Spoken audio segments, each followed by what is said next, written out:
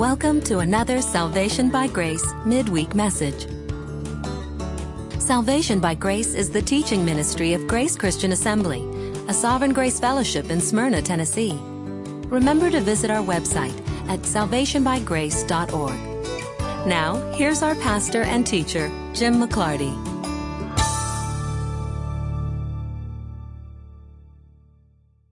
Turn to Amos 5 in your Bibles. We will try to get all the way through Amos 5 tonight. We may or we may not. My chief concern in all of these weeks and months of teaching through the Old Testament prophets is that at some point I'm going to sound redundant if I don't already sound redundant. My fear is that people will begin to tune out and say, oh, that again, we've already heard this. And rather than tuning out, or rather than thinking, well, this is just redundant and I already know this, so I don't really need to pay attention, my hope is that your response will be to recognize that the reason for the redundancy is that the Old Testament prophets really genuinely are this redundant. They are really genuinely all saying the same thing. How many times have you heard me say the Bible tells one story? And sometimes you'll hear me use the phrase, I'll say, the prophets all speak with one voice. And what I mean by that is they all say the same thing. And so tonight in Amos 5, we're going to hear familiar themes again. And we're going to compare them to some other places in the Old Testament where those themes come up. But I don't want you to ever reach the point where you tune out. Or where you say, yeah, I got it, I get it, Jim. Can we please move on? Because our goal has been to go verse by verse, chapter by chapter, through these books of the Old Testament. But as your familiarity grows with how the Old Testament works and what the historical moments and epochs are, hopefully you'll understand that there is an enormous scheme to human history, and that God is in absolute and sovereign control of human history. And the fact that there is repetition to it is just proof and evidence yet again that God has said over and over the same things, the same prophecies, the same ideas. He has laid out the same requirements. He has made the same promises over and over again. And so you would think at some point that we as Bible-believing Christians would just lay down our fight and say, okay, I get it, this is what the Bible actually says. And yet so much of modern Christianity ignores and denies what the Old Testament prophets have to say. So there will be some repetition tonight, but I think it's good, and it's certainly on purpose. God keeps saying the same thing over and over. Hear this word which I take up for you. The NASB says, as a dirge. Some of your translations will say, as a lament. This is bad news. This is yet another prophecy from Amos to Israel during his very short prophetic career. And yet again, it's bad news for Israel. And if we only read the bad news parts of Old Testament prophecy, then I suppose we could conclude, as many of our covenantal amillennial brethren do, they conclude that God is just done with Israel, just finished with Israel. Israel broke the law of God. They chased after their foreign gods, and therefore God is just finished with them. And certainly passages like this could lead you to believe that. For instance, I will take up this dirge against you, O house of Israel. And then he describes Israel as the virgin Israel. This is real important language. This is in contrast to how the prophets speak of Israel in her rebellion against God, and how often the prophets say that it makes Israel like an unfaithful wife. Hosea was told to go and marry a prostitute, and the prostitute Gomer becomes a type of Israel, chasing after her foreign gods. At one time when God chose Israel and said, you're mine, you're uniquely mine, you're only mine, you have no relationship with anybody else, you only have I known of all the peoples of the earth, God likened her to a virgin. But she has lost her virginity. She has chased after her foreign gods. She has gone off into her adulteries and into her whoredoms. And as a consequence, verse 2 says, she has fallen, she will not rise again, the virgin Israel. She lays neglected on her land, and there's no one to raise her up. Isn't that terrible sounding? If you just took that passage out of context and decided to preach a message from just that text, then you could come to the conclusion, well, then God's just done with Israel. Because she had the opportunity to be a faithful wife. She erred in her faithfulness. She chased after foreign gods. She committed her adulteries and her whoredoms. And therefore, she's not going to rise again. And she is neglected in her land. And there is no one to help her. No one to raise her up. And that is certainly the state of Israel at the time that Amos is prophesying to her. But is that the end? Is that the end of the story? Well, the answer is no, because this same language of the virgin of Israel is picked up later by Jeremiah. Jeremiah is a prophet to the southern kingdom during the time of the Babylonian captivity. Just as the Babylonian captivity is coming up and as it's first happening, Jeremiah is prophesying primarily to the southern kingdom, but also to the northern tribes. Turn to Jeremiah 30 for a moment. Because Jeremiah, I think, continues this thought that Amos began. Jeremiah chapter 30. And we're going to read a big chunk of this, because I operate on the assumption that there's nothing more fun than listening to Jim read. Jeremiah 30. Let's just start right at verse 1. Because the language is going to come up again of the virgin of Israel. What is God going to do about Israel, who has indeed rebelled against him, who has indeed committed her whoredoms and her adulteries? What about it? No one can help her. She lays abandoned in her land and nobody can help her. That's absolutely true. That is her condition. So if she is going to be helped, it has to be God that helps her. And certainly that is every bit the theology that we adhere to and that we believe, that the sinner left to himself is completely depraved and completely abandoned and there is no help for them. The only help that they could possibly have is if God helps them. And that is the theology that Jeremiah is now going to advance. Jeremiah 30, the word of the Lord came to Jeremiah, saying, "Thus says the Lord, the God of Israel, write all these words which I have spoken to you in a book. For behold, days are coming, declares the Lord, when I will restore the fortunes of my people, Israel and Judah." Now, as he's writing this, Israel has already gone into the Assyrian captivity. The Babylonian captivity is beginning, and here comes Jeremiah on the scene saying, don't worry, I'm going to restore you. And yet the restoration of the northern kingdoms has not occurred even to this very day. There are some who would argue that 1948, the reestablishment of national Israel, Jews returning to that land, is at least a precursor of the southern kingdom coming back to the land. But it's not sufficient to fulfill what we're about to read. God is going to restore all 12 tribes back to the land of Canaan, which he gave to Abraham in perpetuity as the land that he would inherit. For behold, days are coming, declares the Lord, when I will restore the fortunes of my people, Israel and Judah. The Lord says, I will also bring them back to the land that I gave their forefathers, and they shall possess it. And of course, he's saying this while they're out of their land. Now these are the words which the Lord spoke concerning Israel and concerning Judah. Verse 5, for thus says the Lord, I've heard a sound of terror, of dread, and there is no peace. Ask now and see if a male can give birth. Why do I see every man with his hands on his loins as a woman in childbirth? And why have all faces turned pale? Alas, for that day is great. There is none like it, and it is the time of Jacob's trouble.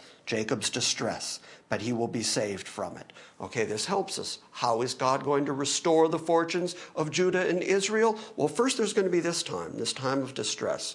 This time that on Sunday mornings we've been talking about. Jesus picks it up in Matthew 24, a time of trouble such as never was, ever would be again. Here Jeremiah calls it specifically the time of Jacob's trouble, because the time of tribulation, the time of great trouble on the planet, is for the purpose of refining and restoring Israel. And if you miss that, you're never going to get your eschatology strictly biblical. As long as you think that the time of trouble, such as never was, ever would be again, the great tribulation, the day of the Lord stuff at the end, if you think that's solely and strictly about the church, you're never going to understand the full biblical eschatology. But he will be saved from it. Verse 8. And it shall come about on that day, declares the Lord of hosts, that I will break his yoke from off his neck, and I will tear off their bonds, and strangers shall no longer make them their slaves, but they shall serve the Lord their God, and David their king, whom I will raise up for them. If you want to know if this has happened yet, do you see David the king ruling over Judah and Israel anywhere on the planet yet? No, so this hasn't occurred yet, but it's going to. And fear not, O Jacob, my servant, declares the Lord. And do not be dismayed, O Israel. Notice the way that Jeremiah calls him Jacob and then calls him Israel. Again, a reminder of who he was when God dealt with him originally. Who are you? You are the heel catcher. You are the supplanter. There is nothing in you that would attract God. You are, in fact, a sinner. But it is God who changed his name to Israel. And so, speaking through Jeremiah, he starts by calling him Jacob and then turns the name to Israel again. For behold, I will save you from afar. Why? Because they're scattered. They're scattered out into the nations. We read all that stuff last week in talking about the day of the Lord and this past Sunday and the regathering of Israel. So I'm going to save you from afar and your offspring from the land of their captivity. And Jacob shall return, and shall be quiet and at ease, and no one shall make him afraid. For I am with you, declares the Lord, to save you. For I will destroy completely all the nations where I have scattered you. Only I will not destroy you completely, but I will chasten you justly, and will by no means leave you unpunished. So what's the purpose of this time of trouble such as never was, this time of Jacob's trouble? It's for the purpose of chastening and correcting Israel, not destroying Israel. Because his ultimate purpose is the restoration of Israel back into the land that he promised to their forefathers. Verse 12, for thus says the Lord, your wound is incurable, and your injury is serious. There is no one to plead your cause, no healing for your sore, no recovery for you. All your lovers have forgotten you. They do not seek you, for I have wounded you with the wound of an enemy and with the punishment of a cruel one, because your iniquity is great and your sins are numerous. This is very similar to what we just read out of Amos. That the virgin of Israel is left in the land and there's no one to help. Same description here. That God says, I'm going to wound you by the hands of other armies, and I'm going to put you in this position where your wound is so serious there is no cure unless God cures you. It's going to take a miracle. It's going to take the intervention of God. The same way it was with Tom. That his sin was incurable. It was going to kill him. It was a deadly disease. It was going to put him in hell forever. And there was nothing Alex could do to help Tom. There was no human intervention. Even if we all collectively got together, there was no human intervention that could help Tom. It was going to take God interceding in order for Tom to be saved. Same thing here with Israel. Israel's wound is so serious that there's nothing you can do about it. The wound is incurable. The injury is serious. It's going to take God's intervention. That's quite a statement about God's sovereignty, that he can say, I wounded you with the wound of an enemy. That just kind of blows free will to bits right there. It does, absolutely. But notice it's in the context of, I'm going to restore you and I'm going to put you back in your land. But I'm going to correct you because your wound is so serious. All your lovers have forgotten you, says verse 14. They do not seek you, for I have wounded you with the wound of an enemy, with the punishment of a cruel one, because your iniquity is great and your sins are numerous. Why do you cry out over your injury? Your pain is incurable because your iniquity is great and your sins are numerous. I have done these things to you. Therefore, all who devour you shall be devoured, and all your adversaries, every one of them, shall go into captivity. And those who plunder you shall be for plunder, and all who prey upon you I will give for prey. For I will restore you to health. I will heal you of your wounds, declares the Lord. Because they have called you an outcast, saying it is Zion, and no one cares for her. What is it that we read in Amos? She has fallen. She will not rise again, the Virgin of Israel. She lies neglected on her land, and there is none to raise her up. Same description. I will restore you to health. I will heal you of your wounds, declares the Lord, because they have called you an outcast, saying it's Zion, and no one cares for her. But the fact that she belongs to God, God is not going to allow the nations to mock Israel ultimately, because she is God's. And when they say, well, it's Zion and no one cares for her, God is going to intervene and say, I care for her. And far too much of the church, I'm afraid to say, continues to say, it's Zion and no one cares for her. Thus says the Lord, verse 18, behold, I will restore the fortunes of the tents of Jacob and have compassion on his dwelling place.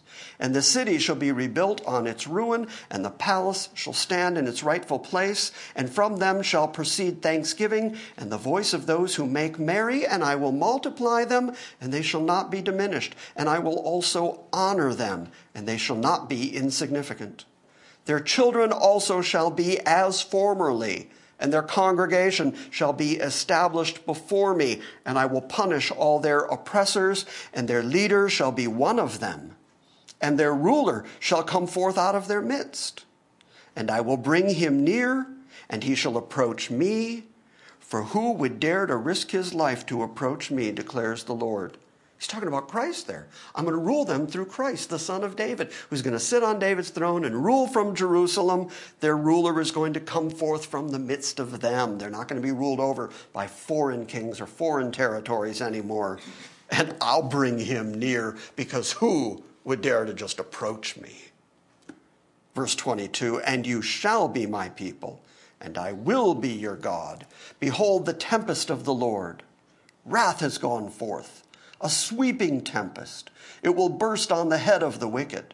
The fierce anger of the Lord will not turn back until he has performed, until he has accomplished the intent of his heart. In the latter days, you will understand this as we continue through Amos chapter 5. As you already know from last week's teaching, he's going to go exactly here.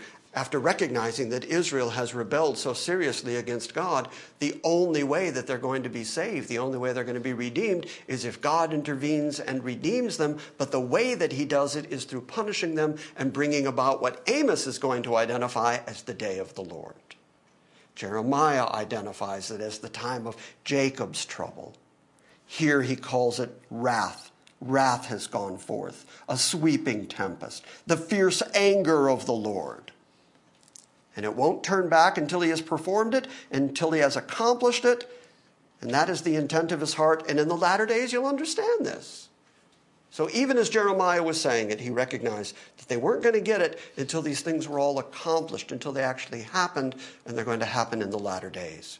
Still hasn't happened. We're still waiting for it. I said all that to get to chapter 31. Chapter 31:3 does include one of my absolute favorite Old Testament verses, and I quote it often as a demonstration of the type of love that God has for his people. Jeremiah 31:3, I have loved you with an everlasting love, and therefore with loving kindness have I drawn you.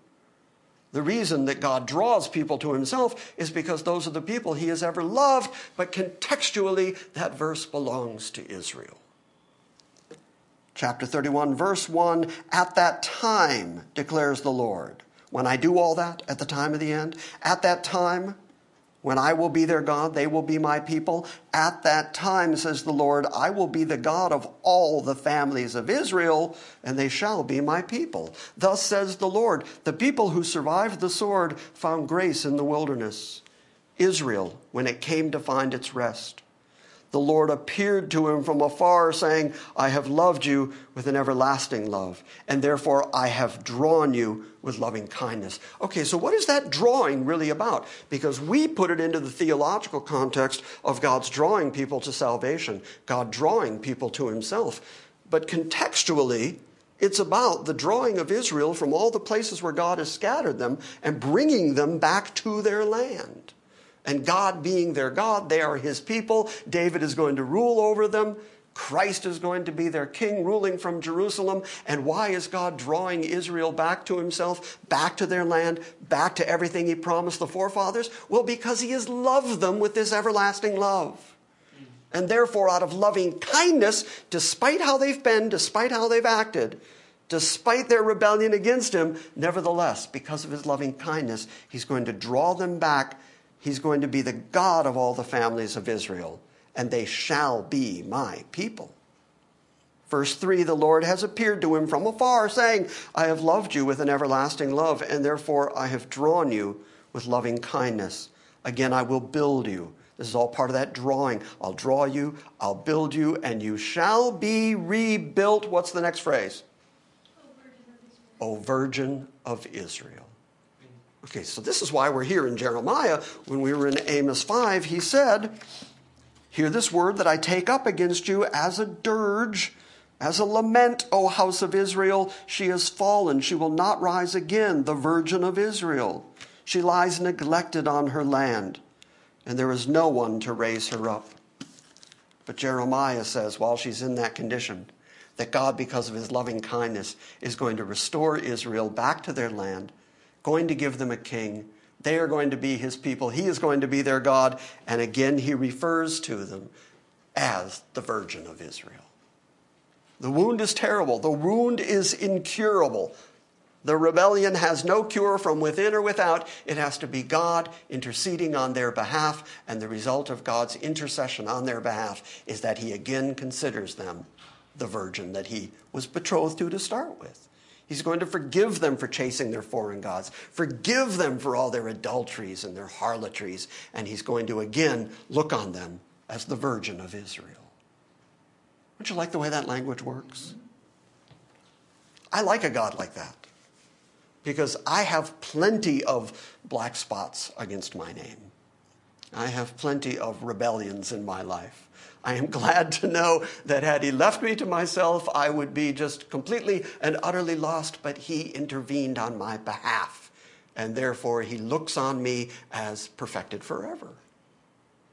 And by the way, I don't think that I can claim those kind of biblical promises for myself and deny them to Israel when God says it to Israel over and over and over again. Again, I will build you, and you shall be rebuilt, O Virgin of Israel. Again, you will take up your tambourines, and you will go forth in the streets of the merrymakers, and again you shall plant vineyards on the hills of Samaria. The planters shall plant and shall enjoy them. For there shall be a day when watchmen on the hills of Ephraim shall call out and say, Arise, let us go up to Zion, to the Lord our God. For thus says the Lord, Sing aloud with gladness for Jacob.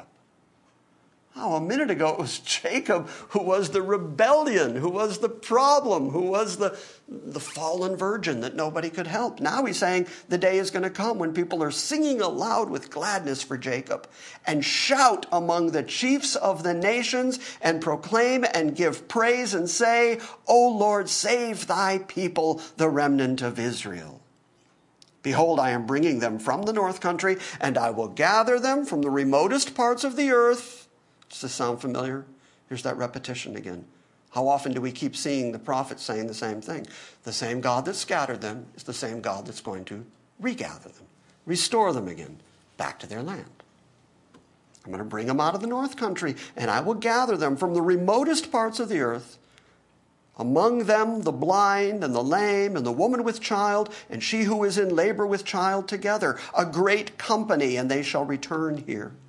With weeping shall they come, and by supplication I will lead them, and I will make them walk by streams of water, on a straight path in which they shall not stumble. For I am a father to Israel, and Ephraim is my firstborn. Hear the word of the Lord, O nations, and declare it in the coastlands far off, and say, He who scattered Israel will gather Israel, and keep him as a shepherd keeps his flock. For the Lord has ransomed Jacob, and redeemed him from the hand of him who was stronger than he. And they shall come and shout for joy on the height of Zion, and they shall be radiant over the bounty of the Lord, over the grain and over the wine and over the oil and over the young of the flock and over the herd. And their life shall be like a watered garden, and they shall never languish again. Look at verse 13. And then the virgin shall rejoice in dance, and the young men and the old together. For I will turn their mourning into joy, and I will comfort them and give them joy for their sorrow. And I will fill the soul of the priests with abundance, and my people shall be satisfied with my goodness, declares the Lord. Okay, so how is he going to accomplish this? How is he going to redeem Israel? That's the language. The language of redemption shows up. It's not just redeeming them out of the places that they were and bringing them back, but it's bringing them back in such a way that they weep, they mourn, they're so happy by the streams of water. The Zechariah language, they're going to look on him whom they have pierced and weep as a mother weeps over her only child. How is he going to accomplish that? Well, he can't accomplish it by taking them back to Mount Sinai. They've already broken that law. And this is where so much of modern theology just gets it plain flat wrong, is that they say, well, see, they broke the law, and since that was the covenant that they had with God, that's why God is done with them. That's why God has cast them off permanently. And that's why the promises that were made to them now belong to the church, is because God is done with national Israel because they broke his law. Right. So he doesn't take them back to the law in order to reestablish them. Jeremiah 31, you ought to be familiar with, is the recitation of the new covenant. God is going to make a new covenant, starting in chapter 31, verse 27. Here's how he's going to accomplish it. Well, actually, look at verse 21. Set up for yourself road marks, place for yourself guideposts, direct your mind to the highway, the way by which you went. You're going to return, O Virgin of Israel. Return to these your cities. How long will you go here and there, O faithless daughter? For the Lord has created a new thing in the earth. A woman will encompass a man. Thus says the Lord of hosts, the God of Israel. Once again they will speak this word in the land of Judah and in its cities when I restore their fortunes. They'll say, the Lord God bless you, O abode of righteousness, O holy hill. And Judah and all its cities will dwell in it together, the farmer and they who go about with flocks. For I will satisfy the weary ones and refresh everyone that languishes. And at this I awoke, and I looked up from my sleep, and it was pleasant to me. Behold, the days are coming, declares the Lord. Verse 27, when I will sow the house of Israel and the house of Judah with the seed of man and with the seed of beast. And it will come about that as I watched over them to pluck them up and to break them down and to overthrow and to destroy and to bring disaster, in that same way I will watch over them to build them and to plant them, declares the Lord. In those days they will not say again, the fathers have eaten sour grapes and the children's teeth are set on edge. But everyone will die for their own iniquity. Each man who eats sour grapes, his teeth will be set on edge. Behold, the days are coming, declares the Lord, when I will make a new covenant with the house of Israel and with the house of Judah. Not like the covenant which I made with their fathers in the day that I took them by the hand to bring them out of the land of Egypt, my covenant which they broke, although I was a husband to them. So the language of virgin and the language of husband permeates this language of new covenant. Amos says that she's a fallen, faithless virgin that'll never get up again. And her wound is serious and there is no cure for it. And Jeremiah says that it's going to take God's intervention to raise her up again. And God is going to be a husband to her again, and she's going to be his virgin again. How? Not by Sinai. Because that's the covenant that he made with them when he took them by the hand and brought them out of Egypt. That covenant they broke. So you can't go back to that covenant. It's going to take a different covenant, a new covenant. Yes, sir? When he talks about divorcing Israel, is that connected to the Old Covenant, you think, there? Mm-hmm. Yes, but also understand what the word divorce means. It means a putting away. You put your wife away. You put her out. And so it's a taking back in. These days, because we have all the legal ramifications of court and divorce and taxes and everything else, divorce is a very different legal entity than it was back here. The language of putting away in the Old Testament simply means to put that woman out of your house, give her a bill of divorcement. I'm done with you. We're not married anymore. Go out. And that's what God did with Israel. Get out of the land. Get out of my worship. I'm not going to take your sacrifices anymore. You're a divorced woman. You're out now. But he can take her back. He can redeem her back. And because he's God, not only does he take her back, he makes her a virgin again. He considers her to be virginal in the relationship, which is astounding, is my point. Verse 31, behold, the days are coming, declares the Lord, when I will make a new covenant with the house of Israel and the house of Judah. Not like the covenant that I made with their fathers in the day that I took them by the hand to bring them out of the land of Egypt, my covenant which they broke, although I was a husband to them, declares the Lord. But this is the covenant which I will make with the house of Israel after those days. I will put my law within them, and on their heart I will write it. And I will be their God, and they shall be my people. And they shall not teach again every man his neighbor and each man his brother, saying, know the Lord, for they shall all know me, from the least of them to the greatest of them, declares the Lord. For I will forgive their iniquity, and their sin I will remember no more. So how does that fit with the covenantal amillennial view that says that because they broke the law of God, God is done with them? What the new covenant says is God's going to forgive them, God's going to restore them, and God is going to forgive them for their iniquity and all their sin. So then you're right back to, well, then Israel is a literal entity, a genuine people group, a people group that God has been tracing and tracking through all these years, and he knows where they are, and he has purposefully scattered them out of their land, and they alone have the promise that God is going to restore them and reestablish them and place them back in their land, and he's going to do it by a brand new thing that he's going to do in the earth, a new covenant with these people who rebelled against him. That's what the prophets say.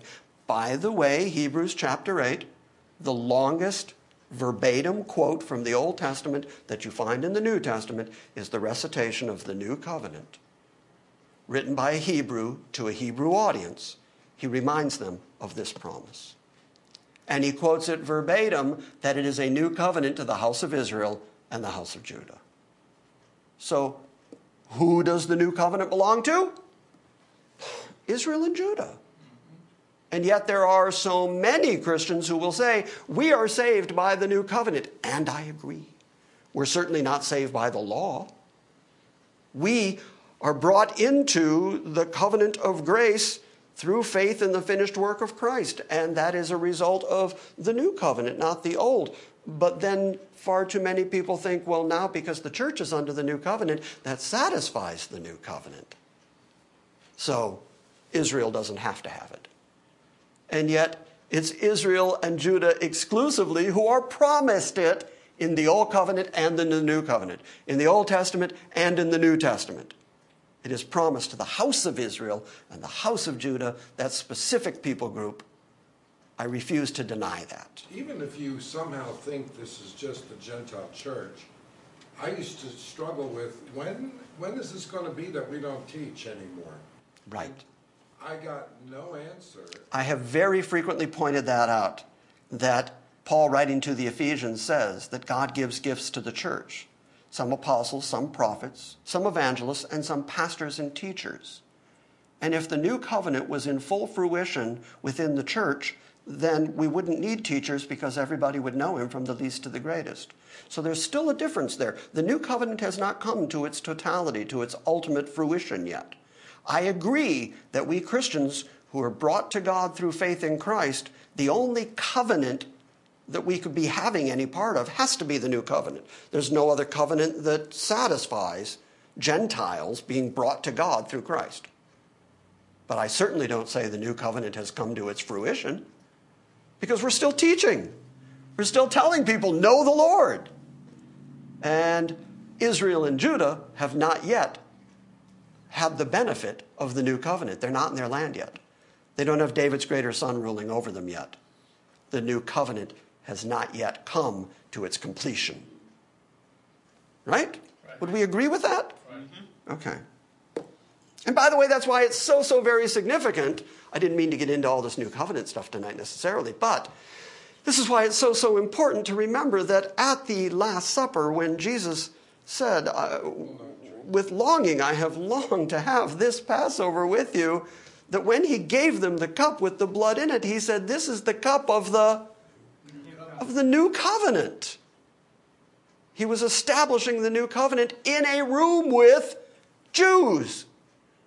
And saying, this is the blood of the new covenant.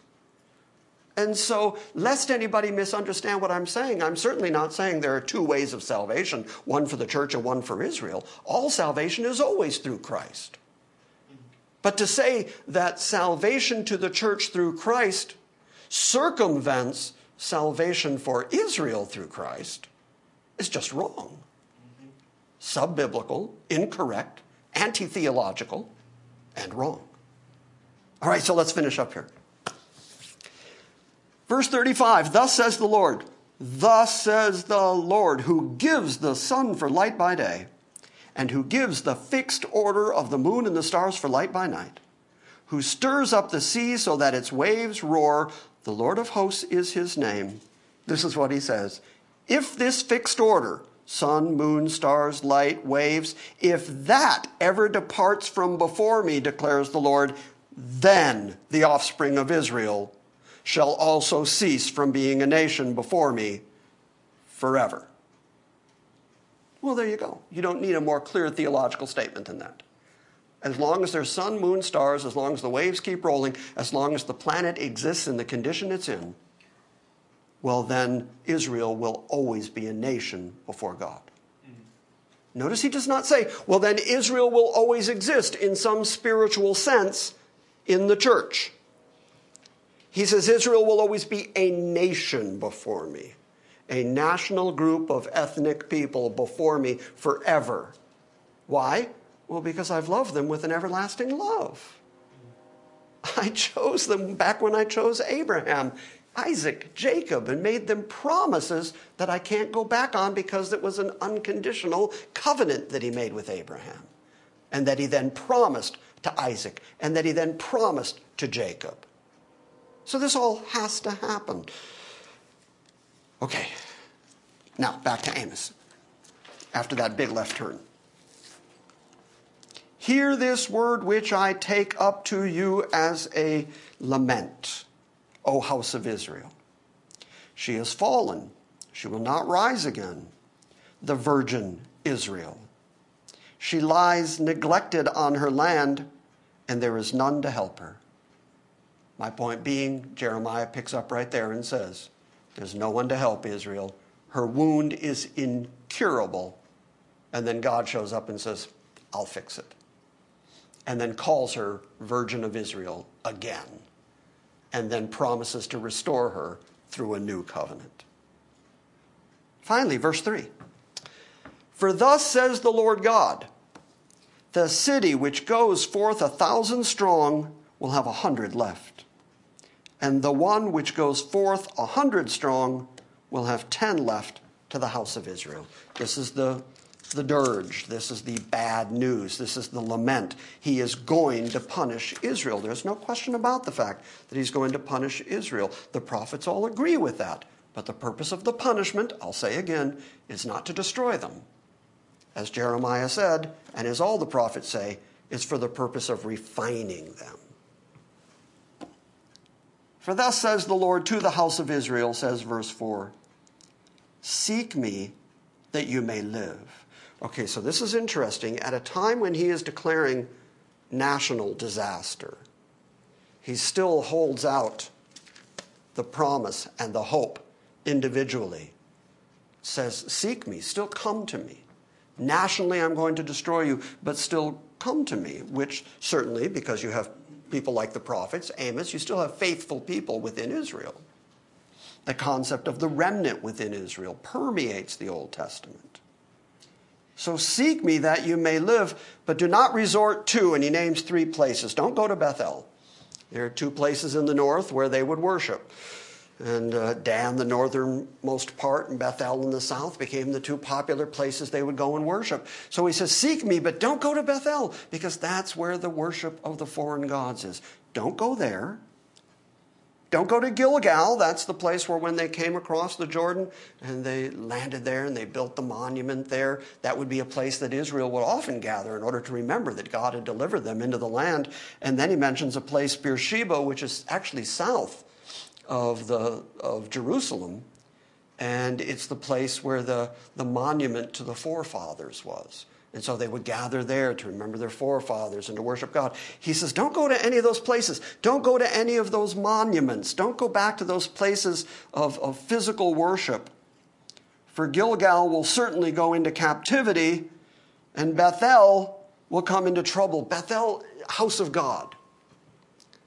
Hosea does this interesting thing where he refers to Bethel as Beth-aven. And the word aven means empty, void. And so Bethel will become, the NASB says will become trouble. Terrible translation. What do your other translations have? Reduced to nothing. Will come to nothing. He actually said Bethel becomes Beth-aven. The house of God becomes the house of emptiness. And this is God speaking. Seek the Lord that you may live, says verse 6. Lest he break forth like a fire, O house of Joseph, and it consume with none to quench it for Bethel. For those who turn justice into wormwood and cast righteousness down to the earth. So, now he's returning to a theme. This is the primary theme of the book of Amos, which is the rich, the powerful, the well-to-do were constantly suppressing their brethren, suppressing the poor, making trade out of the poor. They were willing to sell a child for a pair of sandals. They were constantly in their courts treating the wealthy. They were treating them well, and yet those who were poor, they were constantly suppressing them. And so this is a main theme here in Amos. And so the Lord says, seek the Lord that you may live, lest he break forth on you like a fire, O house of Joseph. Interesting language. That's that whole northern tribe area where Ephraim is the primary tribe up there. He refers to them as house of Joseph, Ephraim being Joseph's son. And then it will consume you, so seek the Lord. For those who turn justice to wormwood. Wormwood is a word that means poison or rotten. In the book of Revelation, there's a meteor that comes down out of the sky called wormwood that kills a whole bunch of people. Somebody look up Proverbs 21:3 because this will help us in understanding the theme for the rest of this chapter. God is about to say, I'm no longer interested in your worship, which is why he said, don't go to Bethel or Gilgal or Beersheba or don't even go to the house of God, Bethel, because it's a house of emptiness. I'm not even interested in your worship anymore because of your behavior. In other words, if you simply go through the religious exercise, he's going to say, I don't want your feasts. I don't want your animals. I don't want your peace offerings. And the reason is because you oppress your brethren. And I think this is a message that resonates to this very day. If all you're doing is going through the religious rigmarole, but you're not living the life, then you're still not genuinely in communion with God. God rejects rote exercises of religion. Israel thought, well, as long as I kill an animal. The modern equivalent would be, well, as long as I go to confession. As long as I show up at church. As as long as I do some religious stuff, then I'm probably fine with God. But what's really going to become apparent here is God isn't interested in all that if your life doesn't reflect the profession. You can't just satisfy God by going through the rote behavior. Jesus talked about things like that when he said, when you pray, don't be like the Pharisees who go through their vain repetition because they think they'll be heard for their much speaking. That's just rote behavior. And he says that doesn't satisfy God. That does nothing for anybody. So seek the Lord that you may live, lest he break forth like a fire, O house of Joseph, and it consume with none to quench it for Bethel, for those who turn justice into wormwood and cast righteousness down to the earth. What does Proverbs 21:3 say? To do righteousness and justice is more acceptable to the Lord than sacrifice. You get that idea? To do right, to be just, to exercise righteousness among your brethren, especially if you have any power at all, is more important than bringing him sacrifices. And of course, that's a theme that even David picks up and talks about. So they cast righteousness down to the earth. In other words, they suppress righteousness. If that sounds familiar, Paul picks that up thematically in the book of Romans. Is it in Romans 2 where he talks about they suppress righteousness, they hold down righteousness? This is part of the sinfulness of human beings, is that they prefer their ego, they prefer self-aggrandizement over doing what is right. And what is right is taking care of your brethren, not making merchandise of your brethren. Verse 8. At this point, Amos turns to God's absolute sovereignty, kind of like you said a few minutes ago, Alex. And I think the reason he does it, this is going to go back to a conversation that Tom and I had a long time ago. One of the first really significant, theologically adept things I ever heard Tom say. Now you're nervous, aren't you? Yeah. This goes back 20 years. We were talking one time about God's ability to make the rules. Sounding familiar yet? Yeah. Okay, good. And we were talking about God's authority to make the rules. And Tom said, it doesn't matter if you have the authority unless you have the power. See, I can make rules. I can implement any rule I want. I can just start making the Jennifer rules, Whenever Jennifer walks through the door here, she has to dance a jig. Now, the reason that it doesn't matter that I make the Jennifer rules is that even as I said it, Jennifer shook her head. And the reason she shook her head is because she knows I don't have the power to enforce that. I might say it. I might decide this is how it's going to work, but it doesn't matter unless I can actually enforce it. Now here is God saying, come back to me, pay attention to me, pay attention to what I've said, pay attention to my rules, my laws, pay attention to the fact that I have said, don't worship any other gods. And then immediately Amos leaps right to, and God is absolutely in control of everything. Not only does he have the authority to make the rules, he has the power to make the rules. And he can enforce his rules. Because you either do it his way or he will break forth like a fire, O house of Joseph, and he will consume with none to quench in Bethel.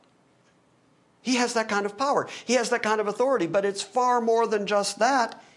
He's in charge of the Pleiades and Orion, according to verse 8. Well, I didn't know what that meant. But I knew that it also comes from the book of Job. And the book of Job is arguably the oldest book in the Old Testament. Keep your finger there. Turn to Job 38 for a second. Because Job 38 is God's defense of his absolute sovereignty. Turn to Job 38. You know that I frequently go to the book of Job. Because, well, I love the book of Job. And because it is such instructive theology considering how ancient it is.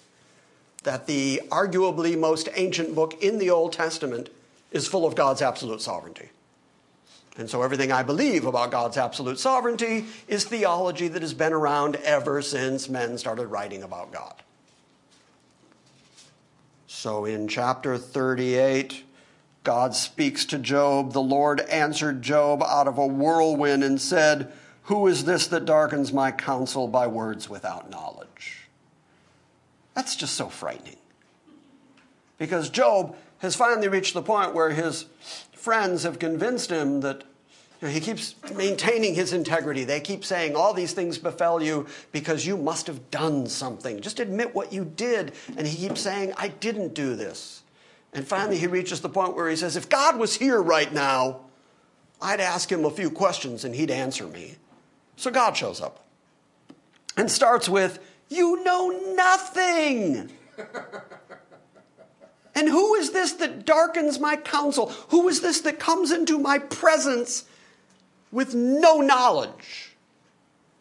Who is this that darkens my counsel by words without knowledge? Gird your loins like a man, and I'll ask you, and you instruct me. So a minute ago it was like, if God was here, I'd ask him a few things. And then he goes, okay, I'm here. How about I ask you some things? He starts right out with, where were you when I did everything?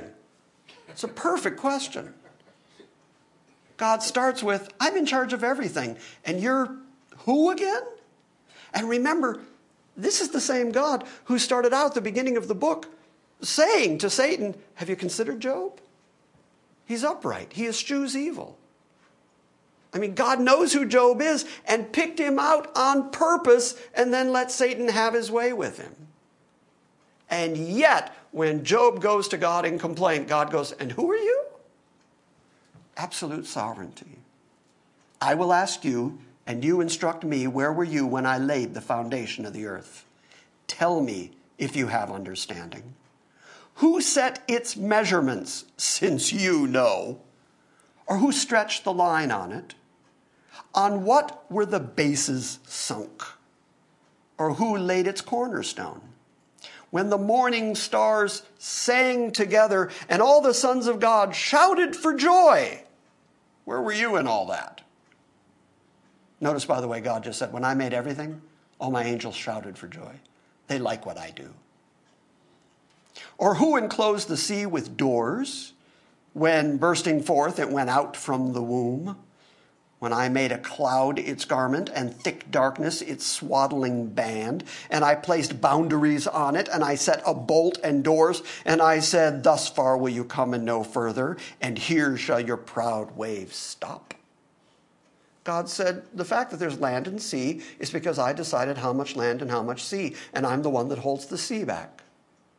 Notice, by the way, that he also just said that he's in charge of the seas and the waves rolling. And in the new covenant, he said, as long as that happens, Israel continues to be a nation. So Israel continues to be a nation as long as God keeps the creation going. Just thought I'd point that out. Sovereignty, sovereignty, sovereignty. Verse 12, have you ever in your life commanded the morning and caused the dawn to know its place? Well, have you, Thad? Well, then you're not God. That it might take hold of the ends of the earth, and that the wicked would be shaken out of it. It is changed like clay under the seal, and they stand forth like a garment. And from the wicked their light is withheld, and the uplifted arm is broken. Have you entered into the springs of the sea, or have you ever walked in the recesses of the deep? Have the gates of death been revealed to you? Or have you seen the gates of deep darkness? Have you understood the expanse of the earth? Tell me if you know all this. Where is the way to the dwelling of light? And darkness, where is its place? That you may walk to it in its territory. That you may take it to its territory. And that you may discern the paths to its home. You know, for you were born then, and the number of your days is great. Flat sarcasm from God. You know, you've been around as long as I have. You've been around forever. You should be able to answer these questions. Oh, I'm sorry, you're what? You're mortal? Oh, you weren't there? Oh, you don't know any of this? Then what are you doing talking back to me? That's the point. You know, for you were born then, and the number of your days is great. Verse 22, Have you entered into the storehouses of the snow, or have you seen the storehouses of the hail, which I have reserved for the time of distress, for the day of war and battle? Where is the way that the light is divided, or the east wind scattered on the earth? Who has cleft a channel for the flood, or the way for the thunderbolt? To bring the rain on the land without people, on a desert without a man in it, to satisfy the waste in the desolate land, and to make the seeds of grass to sprout. Does the rain have a father? Or who has begotten the drops of dew? From whose womb came the ice and the frost of heaven? Who has given it birth? Water becomes hard like stone, and the surface of the deep is imprisoned. Verse 31, can you bind the chains of the Pleiades? Can you loose the cords of Orion? Can you lead forth a constellation in its season and guide the bear with the satellites, with her satellites? Do you know the ordinances of the heavens, or fix the rules over the earth? Can you lift up your voice to the clouds so that an abundance of water may cover you? Can you send forth lightnings that they would go and say to you, here we are? Who has put wisdom in the innermost being? Or who has given understanding to the mind? Who can count the clouds by wisdom, or tip the water jars of the heavens when the dust hardens into a mass and the clods stick together? Can you hunt the prey for the lion, or satisfy the appetite of young lions when they crouch in their dens and lie in wait in their lair? Who prepares for the raven its nourishment when its young cry to God and wander about without food? Okay, so this is God's defense of his own sovereignty, and it just keeps going. And God says, I'm absolutely in charge of absolutely everything. And in the midst of all that, he says that he's in charge of the constellations, and the key phrase here in verse 32 is, I'm in charge of the constellations in their seasons. And he mentions in particular the Pleiades and Orion, and Amos picks that up, which is why I went back and did the work of digging this out. What does that mean, that he made the Pleiades and Orion? It was important to Job, and then Amos picked it up, and I'm willing to believe that he picked it up from Job. Part of God's absolute sovereign control is that he's in charge of the constellations in their season, both the Pleiades and Orion. Well, it turns out that in the early spring, which is when you know it's going to start getting warm again, and you know that it's time to plant again, that's the time when you see the Pleiades just before dawn. While it's dark and just about to become light, you see the Pleiades in the sky, you know spring is coming. And just the opposite is true in the fall. Just after the sun has gone down, that's when you see Orion in the sky. So this is God saying, I'm in charge of the seasons. And I'm so in charge of the seasons that I have actually put star clusters in the sky so that you, by reading the star clusters in the morning and in the evening, know when it's time to plant and when it's time to harvest. I not only bring the rain so that you'll have harvest, I not only break up the clods of dry earth by bringing water out of the sky, but I also am in charge of the whole way that the universe is structured so that you can look up at the vastness of the sky and see my handiwork in letting you know when it's spring and when it's fall. I'm in that kind of charge. So be careful, because I'll bring fire on you. Because I not only make the rules, I have the power. You got that? Yes, sir. All right, we're going to put a pin in it right there. That's where we'll pick up next week, because I know you're probably concerned that I was going to try to make the whole chapter. But I thought, no, I'll take my time and actually fill in these big blanks, because I think it's worth it. I think it helps us to understand where Amos was coming from and what some of his influences were. Did you enjoy that? Yes, sir. Did you learn anything? Yes, sir.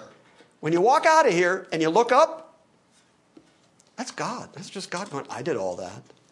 By the way, Paul picks that up and says that all humankind is guilty. All mankind is guilty before God. Nobody can say, I didn't know, because what can be known of God is demonstrated in the heavens. When you walk out and you see the universe, if you deny God after that, you can't say, nobody told me. Walk out, look up. Questions? All right, then good. We're done.